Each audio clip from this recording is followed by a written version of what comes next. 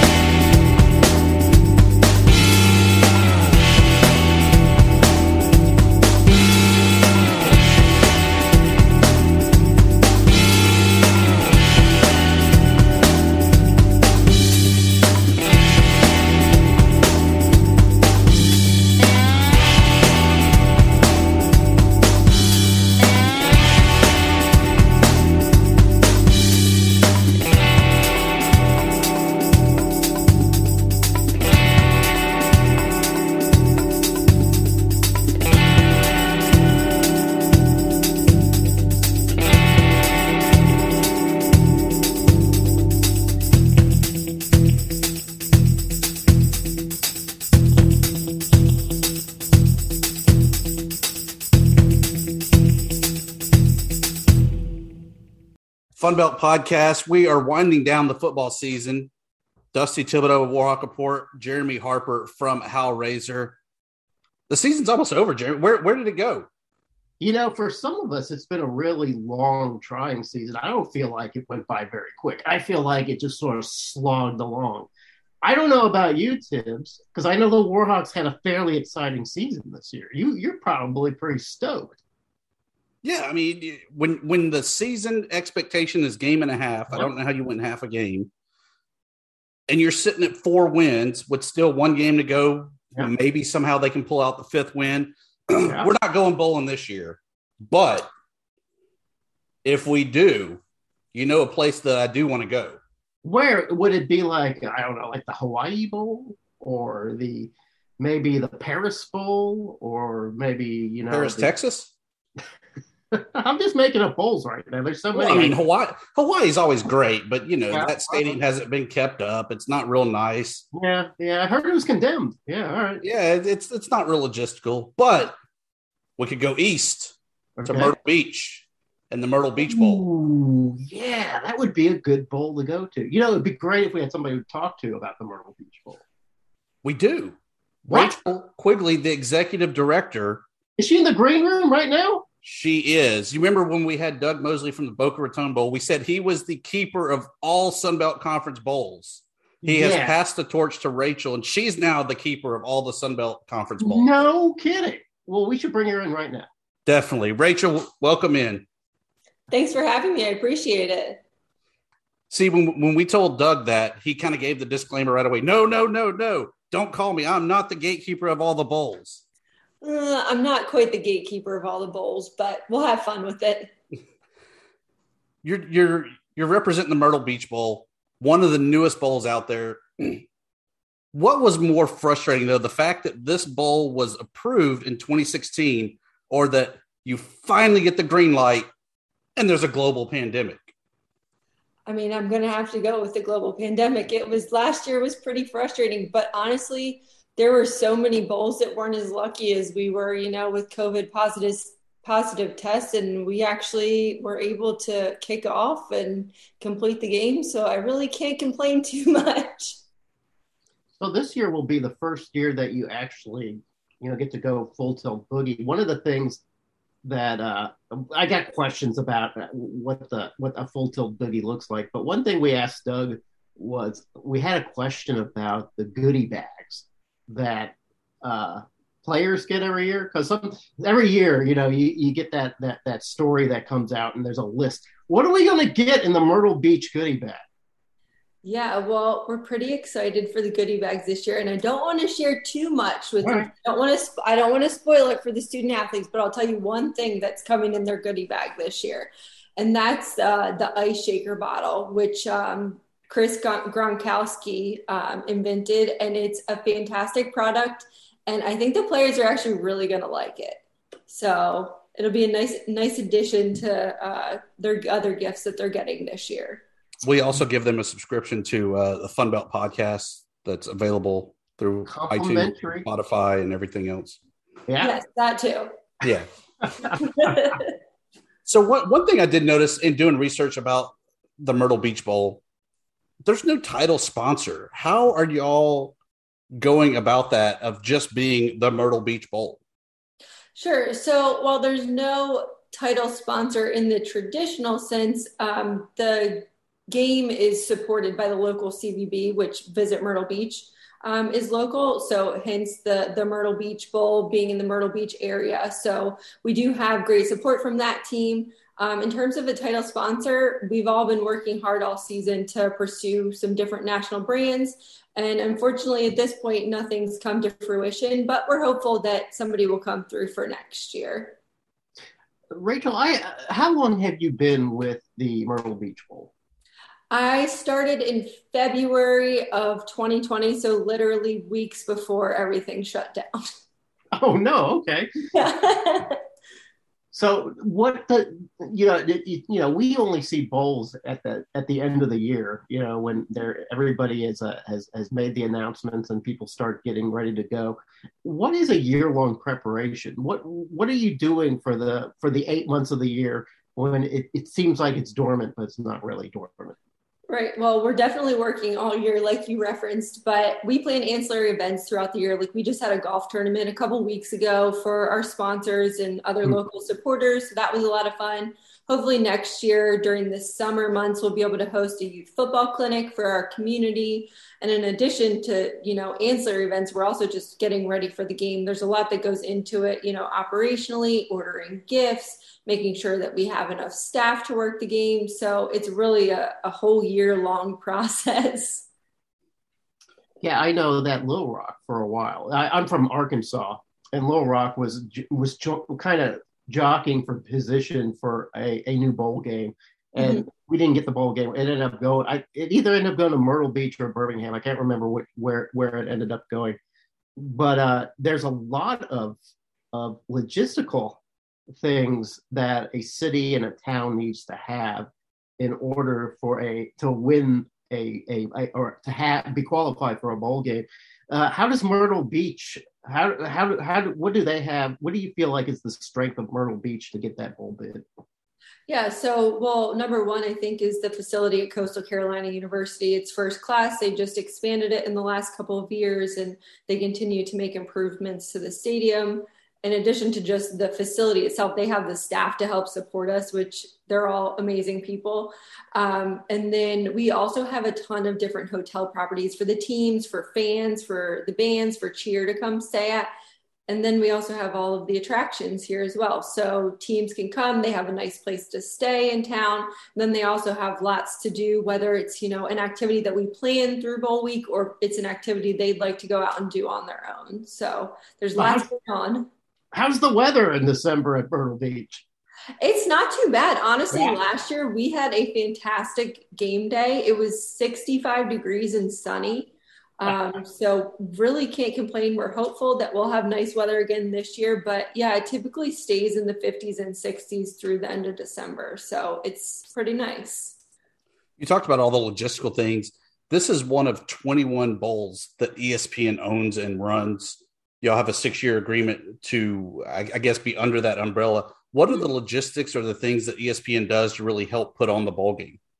Sure. I mean, they support us in many different ways, from marketing and helping us with our budgets to, sending people in to help us out, to the production of the TV production of the game itself.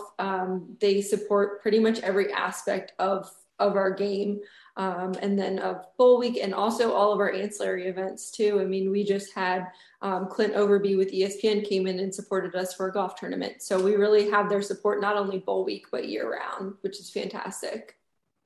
So does ESPN have any say as to who Myrtle the Myrtle Beach Bowl picks? Do they give you a recommendation or suggestion, or is that all a committee for Myrtle Beach? Well, there's a committee selecting all the teams for the bowl games. ESPN has some say. Obviously, our commitments would be to the Sun Belt, to Conference USA, and to the Mid-American Conference. So typically we're going to pull from one of those three or two of those three conferences. So they do have some say. And we also look at, who is closest to Myrtle Beach, who does it make sense to bring here. So, Jeremy, I guess my beloved Idaho Vandals are out of the picture, not only because they're FCS now, but they should just be out of the picture no matter what. Well, that's true. And they have the Kibby Dome. The Kibby Dome. So, how did you get into the world of bowl games? What's the path that leads you to the Myrtle Beach Bowl? You said you got in 2020. What were you doing before then? So I was with Visit Myrtle Beach before, handling all of their sports marketing for about 6 years. Before that, I had some other experience in sports with the Red Sox, Philadelphia Eagles, Clemson when I was a student there. I also studied sports marketing in college, so that definitely helped as well. I think I'm possibly one of few people that actually uses their college degree. That's kind of how I got here. I used to do the Big South basketball championships that were in Myrtle Beach, helped with the Puerto Rico tip-off when that was relocated here a couple years ago. And that's kind of when I was introduced to everyone at ESPN events. And then we also have the Myrtle Beach Invitational basketball tournament, which actually just wrapped up yesterday. So that's also through ESPN, and that's kind of how I got into the bowl game. Yeah, that's extraordinary. It is nice to where you can get a degree in something and you actually get to use that. Congratulations. Well done. Thank you. I have like 2 degrees I don't even use, so yeah, I'm a little jealous. Yeah. I have an English degree, but you can do anything with that. So, So last year's game, not the best attended, because I'm sure y'all were limited, 5,000 in attendance, but a great game for the Sun Belt with App State going on to win 56-28. Our favorite guy, Cameron Peoples, 5 touchdowns. That's got to be a record in almost any bowl, let alone in the inaugural year of the Myrtle Beach Bowl. How great was that game, and how great was it having kind of that regional draw there of Appalachian State in the game? Yeah, it was fantastic. Like you said, we were really limited on the number of people that we were able to have. But we were really grateful for the people that did decide to travel here. Obviously, App State pulls really well. They love coming to Myrtle Beach. So that was fantastic. We hope to be able to, have a team like that this year that is interested in traveling to Myrtle Beach and maybe spend some of their leisure time here as well. But really great first year. We were really pleased. We were sold out of the 5,000 tickets that we had. So, I really honestly can't complain. We're just really excited for this year. Would you prefer to have an App State as opposed to a Coastal Carolina, that it's another home game for them? Or does that even really kind of factor in? Well, I think Coastal Carolina would prefer to be in a game out of town. So, this is a reward for the student athletes for a great performance throughout the season. And I don't know. If it was me playing on one of those teams, I would want to go somewhere other than home as well. So I definitely think that that's their preference. I think for us, we would like to have a competitive game. So if that means having Coastal, that's great. But we also want to do what's best for them. So it's a tough call. So we talked a little bit about Doug, about sort of the behind the scene process of once bowls, or once people start thinking about bowls and trying to jockey for position, have the phone calls started yet about, hey, keep us considered, or is that going to happen a little bit later now once all the dust settles? Yeah, I definitely think some of that has started with the, so many bowls being owned by ESPN. A lot of people contact, the powers to be at ESPN. But we'll see. We still have another week, and there's a couple more teams that I think might become eligible. So we'll see what happens. Now, for a couple of weeks, you're just insane with raw power, right? You could kind of determine the fate and future of so many programs. It must be fun. Yeah, I mean, we're excited. Hopefully like I said, hopefully we'll have a nice competitive game here.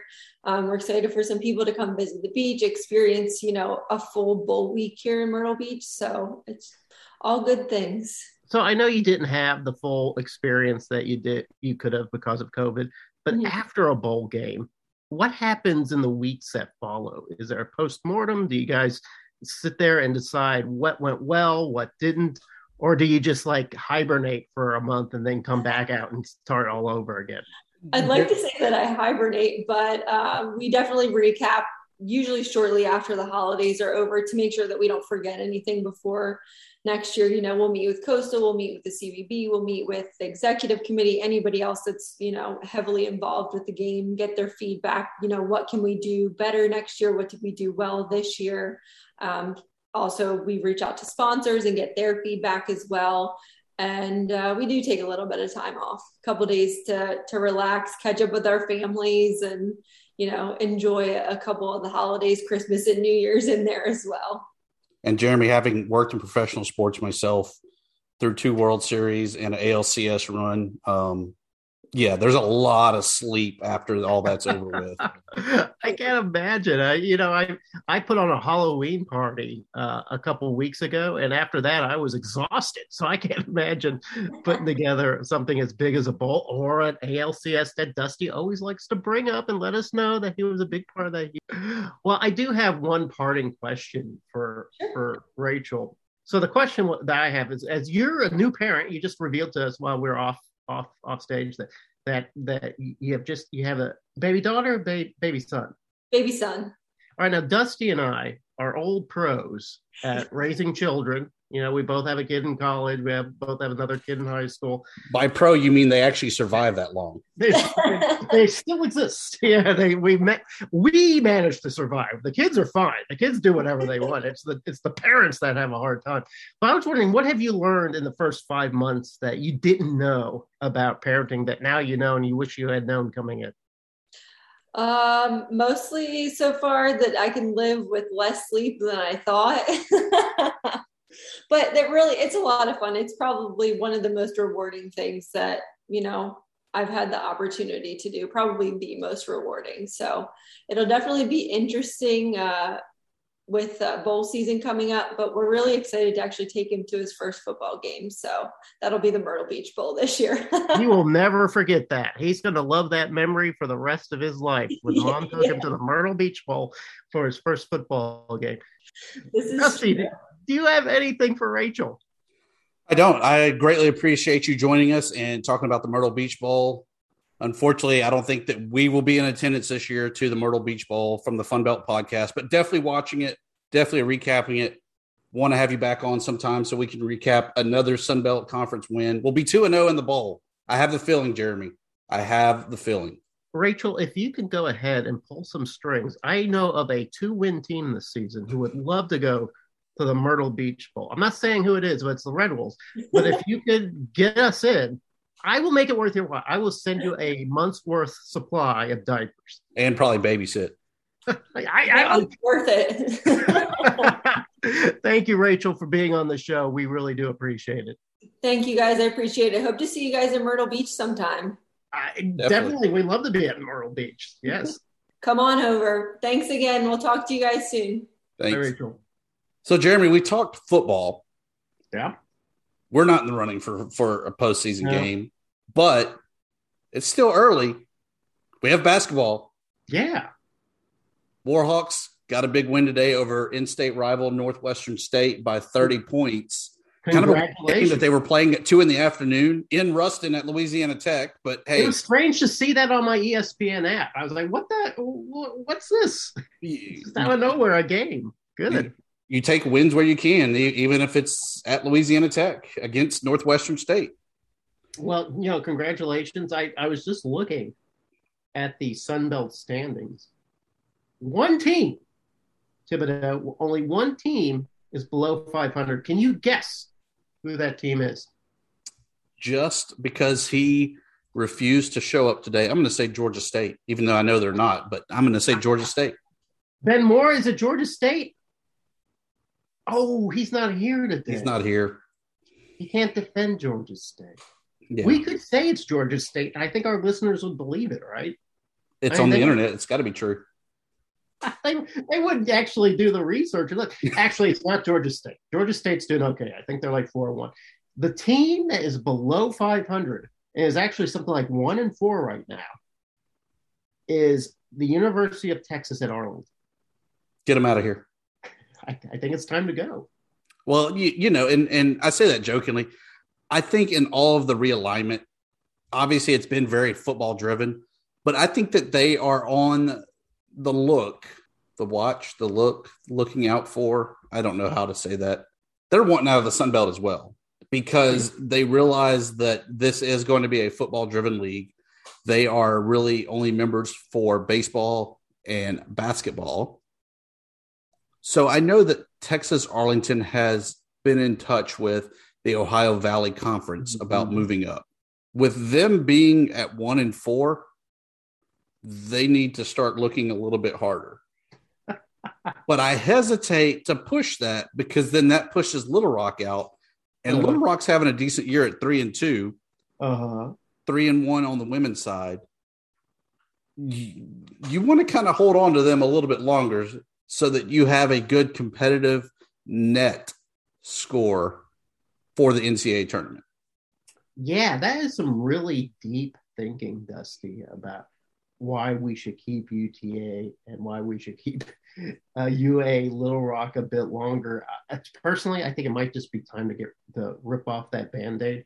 I have a feeling that UA Little Rock isn't crying about its possible ejection from the Sun Belt either. There are a lot of basketball-only conferences out there that I think would look at UA Little Rock and would look at, even on a down season, UT Arlington and see a lot of value in those programs because both those programs are proven winners, have been to the NCAA tournament in recent times, can bring fans into the stands when they have a good season. So I don't think that it's going to be one of those cases where I really felt sorry for New Mexico State, for instance. I really felt sorry for Idaho. Thank you for finally admitting your love for Idaho. I felt bad. I was like, sorry, you guys just don't fit. You guys aren't big enough. Sorry, you got to move on.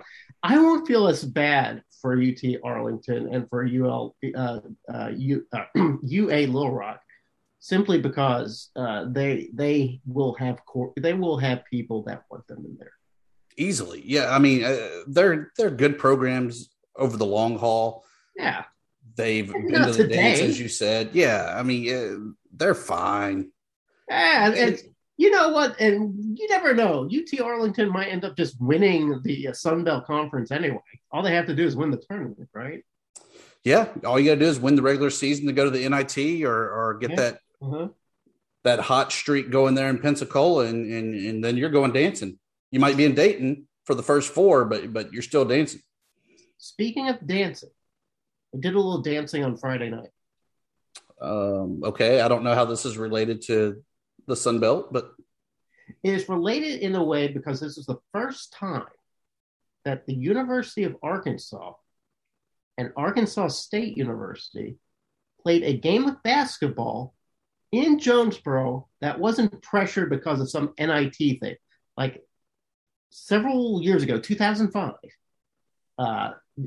thanks to NIT parents, Arkansas had to come to Jonesboro to play Arkansas State in women's basketball. Arkansas State won that game. And since then, Arkansas had no interest in ever coming back to Jonesboro. But Friday night it happened. University of Arkansas, Arkansas State, it was something we try to bill as our Roos and Woos, Woo Pig Suey, our Roo Wolves. And it was, for about a quarter, a really good game of basketball. It's still always mind-blowing to me that women's basketball goes on the quarters instead of the halves like the men. There's times I wish men would adopt that, and other times I wish the women would just go back to the halves. Quite frankly, I thought when the women's league or a conference, or I thought when the women's teams did that, I thought that was just sort of a soft launch for the men to do it.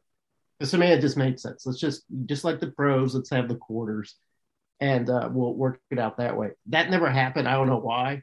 But I'm telling you, quarters is kind of an interesting way to play basketball. It feels very quick. It feels very high paced. It kind of keeps the flow of the game going.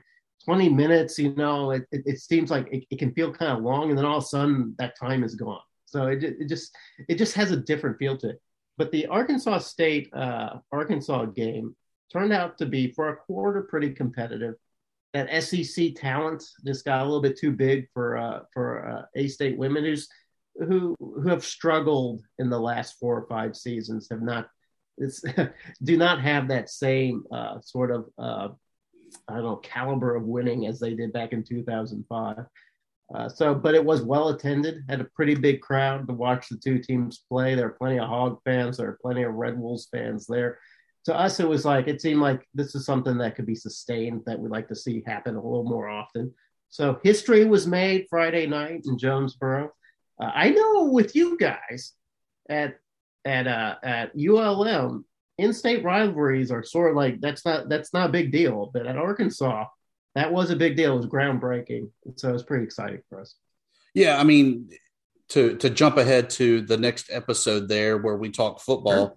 ULM played at the flagship of LSU, and if there were 50 or 60,000, which I know on our level we're like, whoa, there's 50 or 60,000. That stadium looked so empty that there was just nobody at that game. And on the flip side of that, when you look at kind of the other sports of basketball, baseball, softball, soccer, they're all pretty well attended anytime it's an in-state school playing an in-state school. So it's always interesting to kind of see that. You were talking about, or we were talking earlier about kind of the difference between the men's and the women's games, the halves and the quarters. The other thing I really like about the women's game, no 10-second rule. If you want to spend all 30 seconds of the shot clock in the backcourt, go for it. I love it. Yeah. I love it. I don't know if I have an opinion on that one way or the other, because I didn't really even notice that. But I will say this, is that I don't watch a lot of women's basketball.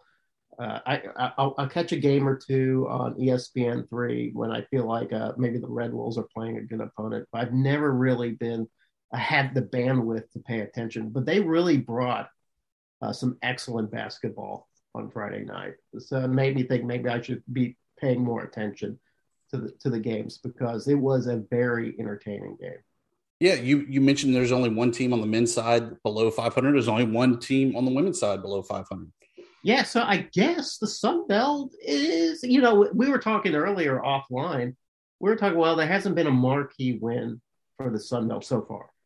Louisiana, I believe, got tanked by Indiana. I know my Red Wolves got blasted by Illinois. I think I know that the Warhawks, who you played like Auburn and LSU, right?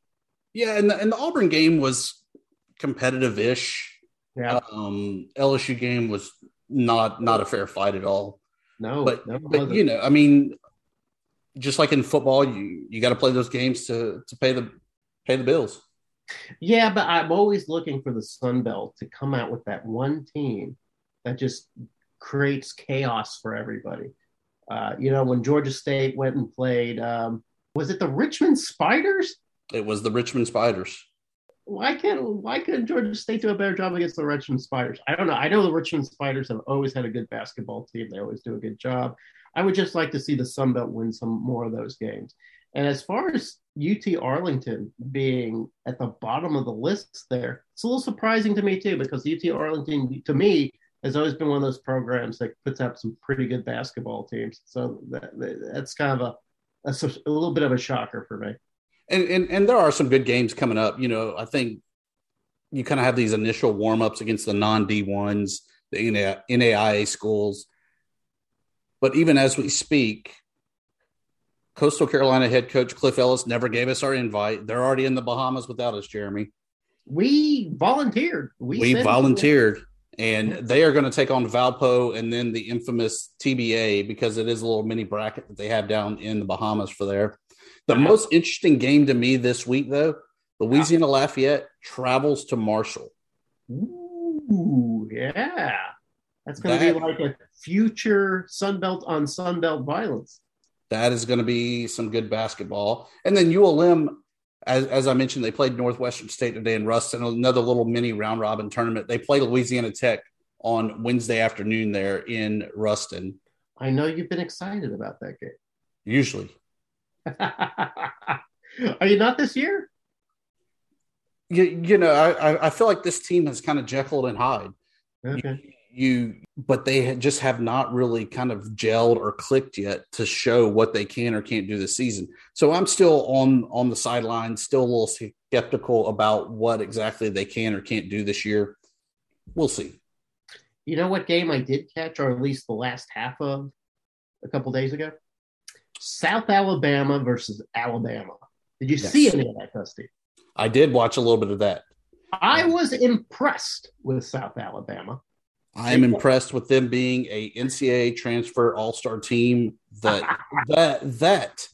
they have the talent, but they are playing together already, which is scary, scary, scary. Yeah, and they looked every bit as physical as Alabama, who's a top 10 team, big SEC team, didn't seem out of their element at all in that game. Now, they ended up losing by 10 or 12 or whatever it was, but it was one of those sort of junk points at the end type stuff but I think at halftime, South Alabama was leading that game, and it was a real back and forth affair. South Alabama is going to be trouble in the Sun Belt this year. Without a doubt. I think if they can stay healthy, I think that's the key. I think Texas State also showed that they are a pretty good team when they were leading LSU at the half. And we talk about quarters. If there was a quarter, they'd probably have been winning that game through about 3 quarters. And then really, I think their depth is their issue, that they just weren't able to sustain the pace of game against the SEC caliber team and fell late in the fourth quarter. Yeah, and we were talking a little bit about Georgia State earlier, talking about their loss to Richmond. I haven't seen Georgia State play, but I haven't seen also Georgia State play a team of any real caliber yet, except I think who's their Wofford, and they destroyed Wofford. So we really haven't seen a whole lot of what Georgia State can do. I saw that Appalachian State got beat by a point by Charlotte.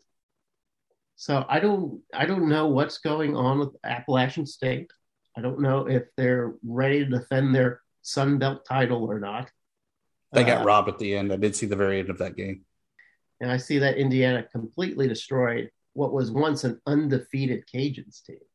I'll tell you, Coach Bob Marlin down at Louisiana Lafayette always has his team ready to play. I was interested to see how they were going to do this season, knowing that they had so many guys transfer out, that you were interested to see how much more talent did they have. And early on, I thought they did a pretty good job of showing that they did have some depth and some players ready to step up. But, you know, Indiana, I know the Hoosiers have been down a little bit here these past few years. They're still Indiana. Yeah, it's Indiana. Yeah, they're still Indiana. Troy lost to North Dakota. I don't think of North Dakota as a bastion for basketball, but we do know that Troy is still sort of trying to figure things out. I see that. And that game was at another one of those little round robin preseason tournaments down in the good old Boca. North Dakota, they probably thawed out and actually realized that they could play. So what do we have for Thursday? Do we have any Thursday? Oh, we do. South Alabama and San Diego. And then my guys, Arkansas State, they have a little round robin tournament coming up, starting with Morehead State. So a good mid-major matchup there. Morehead State, always one of those teams that's in the NCAA tournament every 2-3 years. Always a good measuring stick. Well, Little Rock plays Tulsa. That will be a good game on Friday as well. That's about it. You know what we really need to have a basketball chat is to have Ben Moore on, because he is Mr. Basketball. He is Mr. Basketball. And he's not on tonight. So we've kind of been rambling through this basketball thing as best as we can, heroically going through basketball without our main basketball weapon Well, we just know that Georgia State would win the Sun Belt regular season and tournament, and then they will come in as a 4th seed in the NCAA regional, where they advance all the way to the Sweet 16. Wow, that would be really cool. Oh, by the way, does ULM play men's soccer? No. Okay, I saw that Georgia State actually had won a few games in the tournament before bowing out and getting beat by somebody. But once again, we can't ask Ben Moore about because Ben Moore's not here. Ben Moore's not here. Yeah. Will he be here tomorrow? Lord willing. Maybe we can ask him about men's soccer then. Until then, I'm Jeremy Harper with Hellraiser. He's Dusty Thibodeau from Warhawk Report. We'll see you tomorrow.